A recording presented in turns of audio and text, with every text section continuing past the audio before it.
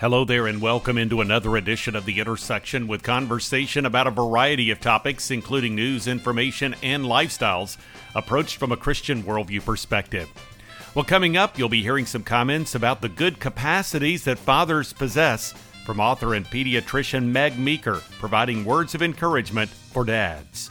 Then from Saddleback Church and Celebrate Recovery, insight from Johnny Baker discussing aspects of freedom in Christ.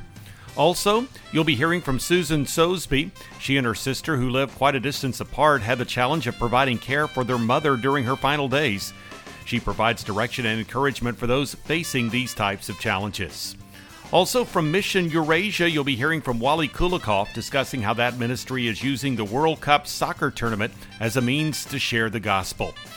And coming up on this edition of The Intersection, turning to film, some comments from the writer and director of Paul, Apostle of Christ, highlighting certain aspects of the life of the great teacher of biblical truth. You'll be hearing from Andrew Hyatt. Plus, insight ahead from psychologist and author Greg Jantz, who, in light of recent high-profile suicides, provides some commentary about one of the contributing factors to suicide, depression. Finally, Brian Jennings is a minister who desires to see a greater injection of peace with truth into the times of tension that seem to characterize our culture. This is The Intersection, a production of The Meeting House. I'm Bob Crittenden. Meg Meeker is an author, pediatrician, podcaster, and former co-host of Dr. James Dobson's Family Talk. She has a desire to see fathers walk in their roles according to their capacity, which is a capacity that Christian dads can activate.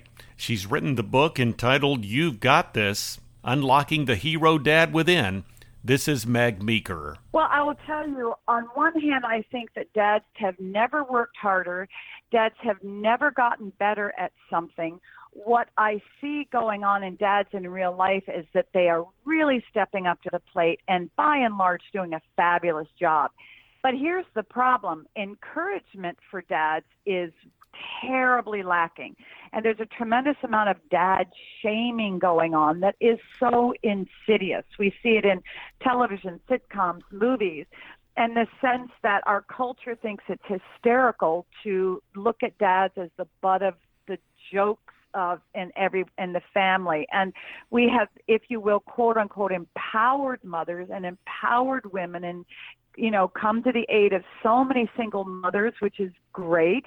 The problem is, in the middle of that, we've shoved dads aside, and they are the critical element in the success and happiness in any child's life. So my mission, if you will, is to really speak to every dad out there and say, you know what, you've got this. You don't think you do, but you do. And I need to help you let the greatness in you as a dad just let it out. Well, you mentioned this phrase, and I wanted to ask you just a bit about it. When you talk about dad shaming and the image that is being portrayed with respect to men these days, what do you see as the root causes of that? I think it's a movement, if you will, an activity that's been growing, particularly over the past 20 years. It's gained a lot of momentum. And I think the root of that was that women back in the 70s, I was there, I went to an all-women's college in the 70s, said, we're tired of sort of not being able to compete. We're tired of sort of being put down, if you will. And so, feminism took root and it took off. And while some good things happened, a lot of bad things happened. And I think as we began to hyper-focus on women and women's empowerment, at the same time, rather than building up men alongside, we put them down, feeling that it was an either-or situation. And you can't believe the hate mail I get from women, because there's this sense out there that if you encourage dads, you're necessarily putting women down. It's like our culture can't handle both simultaneously. You put women up, you move men down. You move men up, you put women down. And this is totally unbiblical, and it's totally wrong. And so I think that when that took hold, then Hollywood said, there's a lot of money to be made in making fun of dads. And then it really took off. As you point out, from what I perceive, that there are men who are suffering from somewhat of an inferiority complex with respect to their God-given abilities and their roles as husbands and fathers, how do you see that men can actually step out of that and embrace the roles that they are called to perform? Well, first of all, I wholeheartedly agree with you. I think that the majority, unfortunately, and this is my experience, I've seen thousands of kids grow up and talk to thousands of dads. The majority of fathers feel they're not doing a good enough job, and they feel pushed aside in their families, and they don't know what to do. And here's my encouragement to them, and particularly men of faith. This is pretty sobering. One of my chapters is called, God is called Father, and so are you. God of heaven and earth, who created the world, who created every tiny cell in our bodies and our hair and our minds, chose to share a name, not with mothers, but with fathers. And if that doesn't speak to men and say, this is who you are, claim it, step into that with all of the responsibility, but all the joy that is there, what greater, if you will, empowerment or unleashing of fathers can you have other than sharing a name with the creator of the universe? That's a privilege I don't have as a mom. And I have an incredible life as a mother and a grandmother and a physician. But my husband is his child's dad. And through every child's eyes, because we all know this, we all were kids and we all had a dad, we know what that means. Meg Meeker here on The Intersection. Her website is megmeekermd.com. Next up on this edition of the Intersection podcast, it's Johnny Baker. His parents founded Celebrate Recovery. He's been pastor of Celebrate Recovery at Saddleback Church in Southern California since 2012. He discussed principles he relates in the book, The Road to Freedom, Healing from Your Hurts, Hang-Ups, and Habits. From a recent conversation, this is Johnny Baker. Yes, so Celebrate Recovery is a Christ-centered 12-step ministry is the easiest way to describe it. And really, it's based on the words of Jesus. And that's what's so important. There's one higher power. If you go to traditional recovery, which, by the way, is great. I have no problem with traditional or secular recovery. I think it's a really important tool. But one of the drawbacks there is that I can pick my higher power, and I can name it whatever I want. Well, in Celebrate Recovery, that higher power is Jesus. And we know that he is the way to healing us, not just giving us sobriety, but giving us recovery and healing us and freeing us from those issues that trip us up and hold us back and keep us from running the race that he's got designed for us. And so it is a step-by-step program. And really the secret is it's a spiritual growth program. It's for anybody. The Bible says we've all sinned and fall short of the glory of God, which means we all have hurts. Most of us have hang-ups and a lot of us have habits. And so what we want to do is help people look at those things in a real way, deal with them as they really are, and find freedom from those things. And that's what Jesus promises us when he says that he wants to give us a full and abundant life. And so that's really what Celebrate Recovery does. It helps us look at our lives in a clear way, deal with some of those things from our past or even our present, or some of those worries we have in the future, and then we can put them where they belong in the hands of God, and we can grow from those things. Well, Celebrate Recovery has ministered to some 3.9 million people in over 29,000 churches all over the world. Johnny, you're doing something right, obviously. I think they're onto something. It's been such a joy to serve with my parents in this way and to see so many lives change, and for one of those lives to be my own, and to see those things happen in a day-to-day basis is really exciting. It's just something that I will be doing for the rest of my life. How does one know if he or she would be a candidate, if you will, for Celebrate Recovery?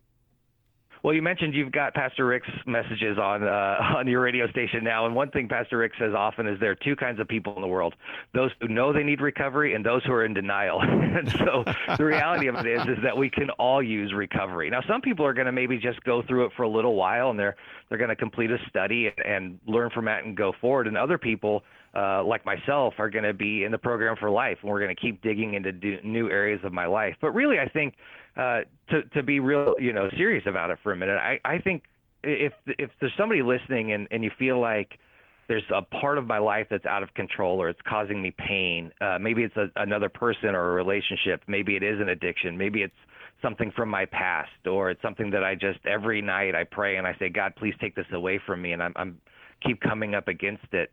I would encourage you to check out a Celebrate Recovery in your area. And a great way to do that is to go to celebraterecovery.com. There's a place to find a group there. You can put in your zip code or, search a couple of different ways and find a church that does Celebrate Recovery near you and check it out. It might take a couple of times to feel like it's for you, but if you're listening to this, you just feel like, man, there's something's got to change. I think that's a good way to know that you're ready to try something new, and maybe Celebrate Recovery is a good idea for you. Well, you've written this book called The Road to Freedom. Tell me why you felt like that, now was the time to write this book. Yeah, like you said earlier, I've been in Celebrate Recovery since it begun in one way or another, and there were things that I've learned in Celebrate Recovery over the years that apply not just to those of us who are in recovery, but I believe to all areas of life. And as I began thinking about those lessons and that I've learned, I just kept thinking, man, I think people need to hear this. And it kind of became a thing where, as I sat in front of my computer to start writing, it just felt like it just came pouring out of me, and it just felt like something I needed to do now. And there are 10 things that there are many more, but these 10 life lessons I've learned over the course of my recovery journey are things that I think are going to help people, whether or not they ever step foot into a Celebrate Recovery meeting. Johnny Baker here on The Intersection. Learn more through the website celebraterecovery.com. Well, Susan Sosebee is the author of the book Bringing Mom Home, How Two Sisters Moved Their Mother Out of Assisted Living and Cared for Her Under One Amazingly Large Roof. She shared with me from her own personal experience how she and her sister cared for their mom, who had contracted dementia during the final days of her life. Here now is Susan Sosebee. How did God orchestrate this? Okay, so I was homeschooling my kids. I graduated my last child in 2013. And then I felt that maybe God was calling me to move out to California. I was deeply involved in my church. And I also was teaching a Bible study for Chinese nationals. And I needed to, it's one of those things where I felt maybe God was telling me to do this, but I really needed to be sure. So I began to work my way out of some of the activities I was doing at the same time, asking God, I'm not going to say anything to my kids. I'm not going to say anything to my sister about this idea of me moving out to California and taking care of mom under one, as one family. Let my sister, first of all, let my sister come up with the idea herself. And second, let my kids volunteer without me asking them that they would think it's okay for me to leave them in New Jersey while I go to California. And that happened. So, and then I felt, even as I was closing in on this date, this moving date, which was January 2014, I started to get cold feet. And I said, God, I don't usually play Bible roulette, but, could you please confirm your word for me? I opened up my Bible at random, and there was the passage that says, honor your father and your mother, that it may go well with you and that you may live long. So I thought, okay, that's it. I know I'm supposed to go, and I went. What did you learn from it? Oh, my goodness. Yeah, I feel a little embarrassed you're talking about the sacrifices, because I don't feel that. I feel like God, it was like God sort of opened up a big oaken door and ushered me in. Wow. A place that was different than what I had expected, but still was a good place. And I mean that literally, in the sense that I was living in a very nice place with people who loved me. I had friends who were in New Jersey who were supportive. I had extended family who were supportive. We had enough money because my mother had squirreled away a whole bunch of money. And we had hospice care. We have had and have so many privileges that I felt that what God was asking me was just not all that much. And then on top of it, I learned to love my mother. It was something that I didn't think I needed to learn how to do, because I figured I did that pretty well already. And God took me aside and he showed me very gently that no, I hadn't nailed that one. And I was up against a wall, because while I was able to do things for my mother, anything that I could will myself to do, I did. But when it came to my heart, being sympathetic and loving and kind, I was failing.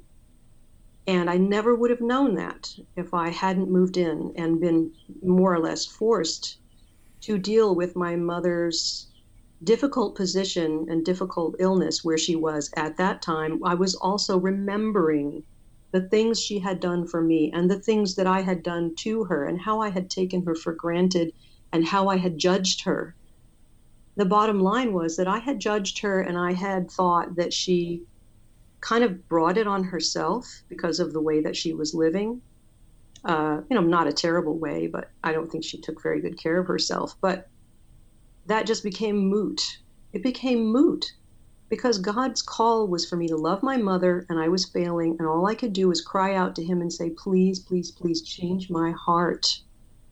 And I had to be in the same room with her for him to get down in there and change my heart. And as he changed my heart and I began to walk in obedience to him, that was a huge blessing. And then I began to examine my heart in terms of loving other people and not judging other people. And that was a whole big underground cavern that God was just waiting to unearth, and he's still unearthing it. Susan Sosebee here on The Intersection. You can find out more at the website SusanSosebee, SOESBE.com. Next on this edition of The Intersection, it's Wally Kulikoff, Vice President of Ministries and Church Relations for Mission Eurasia. He discussed with me the outreach events that the ministry and its church partners have been involved in, coinciding with the World Cup soccer tournament in Russia. Here now is Wally Kulikoff. The Lord has provided for us over 200 churches, national churches, actually 230 national churches who are interested and want to become involved in evangelism. As you know, evangelism as we know it is prohibited in Russia by the new laws that have been implemented to restrict activities, extreme activities of religious groups and so forth. And the evangelical church falls into that group also, where if we want to be involved in helping people to come to know Jesus Christ, who is the way, the truth, and the life, they call that proselytization, and that in Russia is illegal. So the 230 churches have got together and said, why don't we pray and fast for this 1 month for this event? Previously Russia used to use weddings as an evangelistic tool, funerals as an evangelistic tool, birthdays as an evangelistic tool. And now they see this opportunity as an opportunity for the church, for the people to receive God's word and to understand God's wonderful plan for these people. So these 230 churches have agreed to buy a flat screen television, and when the games are on, live streaming of the games takes place in the church. And those who could not buy a ticket, those who could not go to the event, can walk to the local church, can take a bus to the local church, a tram to the local church, or a subway to the local church, and watch the games. And as they're watching the games, there's tea, there's coffee, there's cookies, there's all kinds of people. And the church has young people who are ready to share their testimony during the interim periods. Not only the testimony, but songs and skits and so forth. And then we have the Gospel of John. We have printed hundreds of thousands of Gospels of John, 300,000 just recently, and 200,000 before Christmas. So we've got Gospels of John with a QR code on the back. We have New Testaments in the Russian language and some in Russian and English. And there is a QR code, and a person who receives either the Gospel of John, the New Testament, a Bible, or a magazine that we call Light, there is a QR code. They can scan it. They can find answers to difficult questions that young people ask. The plan of salvation is there. And what is so thrilling is that the address or the telephone number is, and the directions to the closest evangelical church. We have Google Maps here, but in Russia it's Yandex Maps. And so Yandex Maps shows them where is the local church and the closest evangelical church where they have the flat screen television taking place. So that's one event, flat screen televisions in the church. Bob, there's another thing that's taking place, charging stations with tables of literature. And the young person who charges his phone or iPhone or iPad, he can't do it in 1 minute and 2 minutes. He's got to spend 5-10 minutes to just recharge the phone. And here's an opportunity for them to receive also, not just power for their phone, but power for their souls. There's also the opportunity of water bottles, where they'll be handing out water bottles plus literature. And then many churches are involved in these flash mobs, where they have a 5-minute presentation in the park. They hand out the Gospels of John. They hand out the New Testaments with the addresses of the local churches, and then they're gone. And so they go to another part of the park, the flash mob, and they do a 5-minute presentation, and they're gone to another area. They're gone to another area. And so that's been very, very effective. But the churches are in prayer, they're fasting and praying for this event. And I'd like to ask American people to also join, maybe 1 day a week, maybe just 5 minutes a day, to ask God to prepare men's and women's hearts and young people's and teenagers' hearts that they will receive the Word of God and receive the gospel. Wally Kulikoff here on The Intersection. Find out more by going to the website missioneurasia.org. This is The Intersection Podcast, a weekly production of The Meeting House. You can learn more by going to meetinghouseonline.info, or you can find The Meeting House in the programming section at faithradio.org. When you access the Meeting House homepage, you'll find a link to the Media Center marked Meeting House On Demand, through which you can listen to or download full conversations with recent guests on the Intersection Podcast. You can also subscribe to the Intersection and have it delivered to your podcast receiving software, including iTunes, on a weekly basis. You can also find the Intersection Podcast through the Faith Radio app. Learn more by going to faithradio.org. Also, when you access the Meeting House homepage, you'll find links to 2 blogs. One is The Three, with 3 stories of relevance to the Christian community. The other is The Front Room, with devotional thoughts and commentary from the Meeting House program. You can also follow me on Twitter and access the Meeting House Facebook page, and you can get connected to video content. Again, that website address is meetinghouseonline.info, or go to faithradio.org.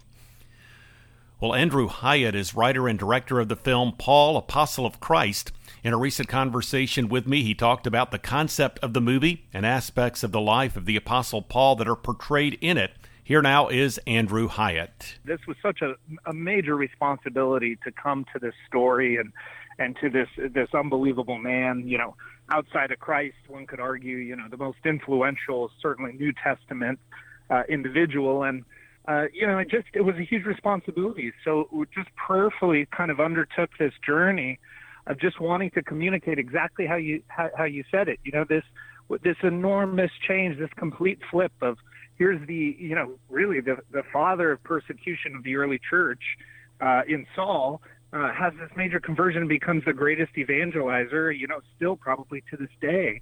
And, in order to kind of capture that, we wanted to humbly put ourselves just, at the foot of the cross and just say, God, can you do something in people's hearts? Can you show them something that is just going to be beautiful and moving? And I really think the film captures that conversion in that moment really well. How do you believe that the film really addresses these matters with respect to Christians and persecution? Sure. Well, it really came through. I wish I could have said that. We all sat around early on and said, "Hey, look at this connection to the early church and the persecuted church of today." But it was really something that came out late on. As we were sitting around editing the film and in conversation and dialogue with a lot of pastors and priests and even a few rabbis. We were sitting around and we were watching this and saying, "Whoa, that is crazy! This is very, very relevant." A lot of our brothers and sisters around the world are dealing with this exact persecution, and it was something that just we were truthful to the gospel, we were truthful to Scripture, and truthful to the moment of history, and it is amazing how relevant what the early church went through. So many of our brothers and sisters today are facing the same type of persecution. Well, let's talk about the man, the Apostle Paul. Of course, we look at him as really someone who was used of the Lord greatly in the establishment of the church. He is someone who the Holy Spirit uses to teach us today. So as we look at the character of the man, as you really sought to develop his character in this film, what are some of the character traits that really struck you that you wanted to bring out in this film? You know, it's a great question, and one of the main things I really wanted to capture was just the authenticity and the sort of the grittiness of this man. You know, when we read Scripture and we read his letters and we see, you know, all that he's been through for the faith, you know, all that he's gone through, you know, following Christ, the persecutions, as we talked about, the stonings, the shipwrecks, the beatings, the imprisonments, you know, I wanted that to come out because I'd seen other things that dealt with, you know, the apostles and with Paul, and I just didn't believe that those were the men that went through the kind of trials that they went through. And I wanted someone to really bring that authenticity and that grittiness. You know, who's Paul? You know, who's Paul in our minds when we read this? And it's like, wow, what an incredible journey! What an incredible just grit and personality this man must have, and what a grace from God to bring this man to the church. And that was what I really wanted to focus on, is just somebody that you believed when he stepped on the screen. Yes, this is Paul. This is someone that has been through what Paul had been through. And I think what a gift from God to have James Faulkner step into that. That was Andrew Hyatt here on The Intersection. Find out more about the film by going to paulmovie.com. Next on this edition of The Intersection, it's nationally certified psychologist and licensed mental health counselor Greg Jantz. He discussed some aspects of depression, a relevant topic in light of recent high-profile suicides that have occurred. He's author of the book, 5 Keys to Dealing with Depression. This is Greg Jantz now. We're seeing depression. We're seeing untreated depression. We're seeing despair with our youth. And not only is depression an epidemic, but we're seeing this despondency that's leading to so many suicides, and we just have to address this. What would you say would be the or some of the characteristics, at least, of what would characterize a person who is depressed? Well, we know that a person who's depressed would do better if they could. There reaches a place, and you're just not functioning. There's a heaviness over you that you just can't seem to shake off. There's a sense of pending doom. There's a sense of where I don't have the energy to do anything. There's a heaviness. It's a deep fatigue. It feels like it goes deep into your bones, and you feel this weight. There's usually sleep disturbances. I can't get enough sleep, or my sleep doesn't feel restful. So there's a combination of symptoms. Sometimes I want to just escape. So maybe I drink, maybe I eat, but I feel prone towards escapism behaviors. Generally speaking, I don't want to be with anybody, so I end up isolating. So you can see that depression really is paralyzing ultimately. As I understand it, Dr. Jantz, you talk about this condition being marked by 3 characteristics: frequency, severity, and duration. Comment on those elements, if you would, please. Well, we all have a down day, or there may be a month in our life where we've experienced a loss, and we're grieving, and there's challenges. And we could say that's depressing. But if we have something that increases in intensity, I'm not getting over this. The intensity, and it's lasting longer, so that's the duration. Wow, it's going on, and it's been 3 months, 6 months, and things are getting worse, and I feel this depression is intense. So that's where we're going to find more and more at a place of just disability with it, because it's not getting better. So look at, does this happen to me frequently? Can I get out of it, or does it stay with me? And what's the intensity? Well, and let's look at, as we go back to that whole notion of suicide. Obviously, people will get to a point of despondency, and not necessarily. Or let me ask you this. What would you say would be the regularity of people who have committed suicide actually suffering from depression? Well, we know that if we feel suicidal, the depression has grown so deep that I've lost my ability to think with any sort of clarity or with rational thought. And so this is something that has taken such a stronghold in my life that I've lost the ability to really reason. And so I don't see any way out. We've written 37 books, and this is a smaller book, 5 Keys to Dealing with Depression. And one of the reasons why is when you're depressed, it's like hard to concentrate, right? And so we just wanted to get some thoughts to you, some action steps to you, so that you can begin to do a little deeper dive, but this gives you some things, a frame of reference to look at. Now, we firmly believe there is hope for people suffering from depression. This is over 30 years, and the center, A Place of Hope, we were actually voted in the top 10 list of best places to go for help for depression by a news organization. And I believe the reason for that is because we believe deeply in the whole person philosophy. Yes, we have to address the emotional, both present and past, and any past hurts and trauma. We've got to address the spiritual side of our lives. And then there's the physical side. Do I have nutrient deficiencies? How's my hormonal levels? What's going on from a medical vantage point? And is there brain chemistry imbalances? So we've got to look at the whole person. Greg Jantz here on The Intersection. Find out more through the website, aplaceofhope.com. Finally, on this edition of The Intersection, it's Brian Jennings, lead minister of Highland Park Christian Church in Tulsa, Oklahoma. In our conversation, he discussed matters related to culture and civility as he addresses in the book Dancing in No Man's Land, Moving with Peace and Truth in a Hostile World. This is Brian Jennings. The title draws from a World War I metaphor where when the French and Germans were fighting each other in World War I early on in the war, there came a point where both sides literally just dug into the earth, and they both fought from their bunkers and trenches, and it really stalemated the entire war and just drug out for a long time. And if you were in the bunker or trench, you were surrounded by only your people. People would tell you a certain thing. You would have no idea of what all was happening around, because if you even peeked over the top, you were a likely casualty.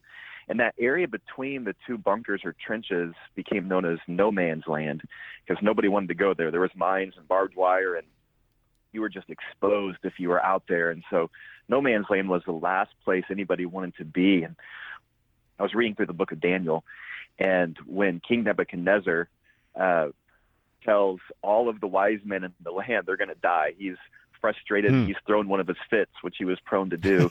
And when his hitman, his bounty hunter, Arioch, goes out and tells Daniel, hey, you and all the wise men are going to die, I'm thinking, what would I do? I would run for cover. I would amass my troops. I would come up with some sort of strategy. I would fight back, thinking of all the things I might do. And Daniel chapter 2:14 says that Daniel responded with wisdom and tact. When I read that same week that all these other things were happening, and I thought, who in the world responds like that in that kind of a situation? And I thought, I think Daniel was living in no man's land. And I began to read and try to search the scriptures for how Jesus lived in this way where he would pursue truth, but also pursue peace with people. And he would balance those two things without dropping either. And so that began my pursuit. And I really began just wanting to figure out how I could live that way, of saying that I care about truth, that I care about people, just like Jesus did at the same time. So that's kind of the metaphor for no man's land. Well, and you talked about, and I guess you could say the analogy or the metaphor here with respect to no man's land. Obviously, that's indicative of the battle lines being drawn, the two sides, and what's in between the two sides. And I'm real curious, and this may be a little bit of an aside, but I think it makes for some good discussion because we hear the metaphor, for instance, culture war. And we also talk as believers of spiritual warfare. We see Christians who are denigrating one another. We see, obviously, the worldview that is prevalent, or worldviews that are prevalent within the world outside the church in conflict with the church itself. And we also recognize that there's a spiritual dynamic because the Bible says we don't wage war against flesh and blood. So as you see it as a minister and someone that's really addressed this whole topic about really displaying Christ's likeness in the midst of conflict, where are the battle lines? What are the dynamics or the setup of the different conflicts that we're seeing? What are the root, what's at the root of them?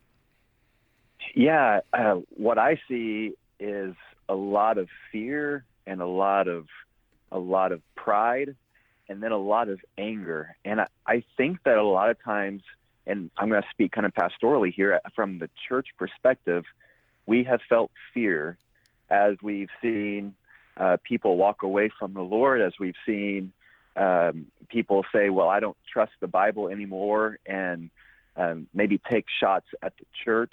And granted, some of those may have been deserved when we walked on the wrong path, and I also recognize some of them have not been warranted.